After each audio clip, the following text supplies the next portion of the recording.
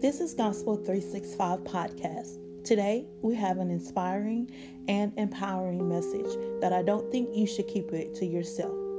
So go ahead and share the link and invite a friend to join us on today's teaching. God bless you.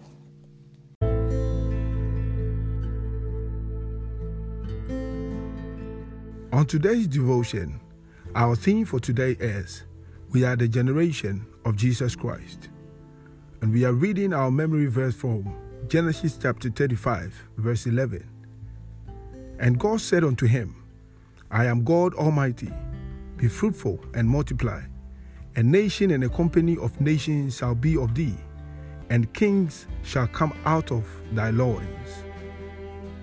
The nations and kings that will come from Abraham, as our opening verse declares, are not the nations in the Middle East, as some people think.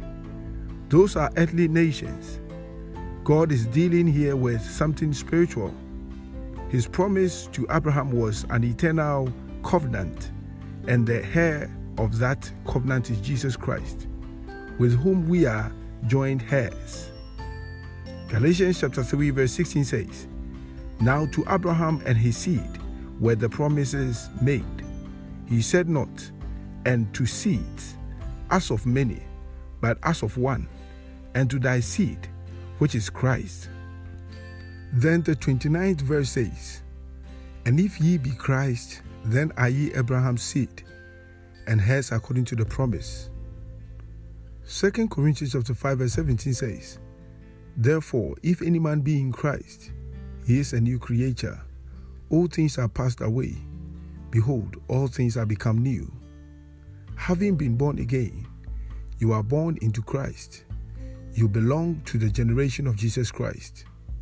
Therefore, the promises that were made to Abraham belongs to you.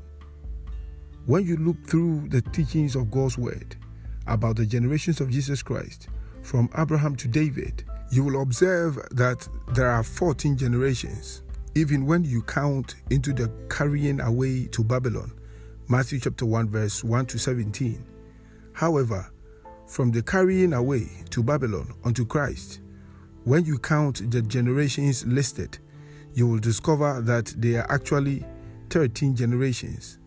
Is there a contradiction? Not at all. 13 is listed instead of 14 because the Bible says a seed, a generation, shall serve him, which is the church. In Isaiah chapter 53 verse 10 says, He shall see his seed, he shall prolong his days, and the pleasure of the Lord shall prosper in his hands. That is referring to the church. We are the seed of Jesus Christ. We are his generation. There are two generations in Christ, Jesus himself and the church. The Bible says to the Lord, we are counted for a generation. So, we are the ones he was referring to in Genesis chapter 35 verse 11, when he said, A nation and a company of nations shall be of thee, and kings shall come out of thy loins. God bless you. If God is transforming your life through this podcast, join us in reaching out to others by partnering with us today.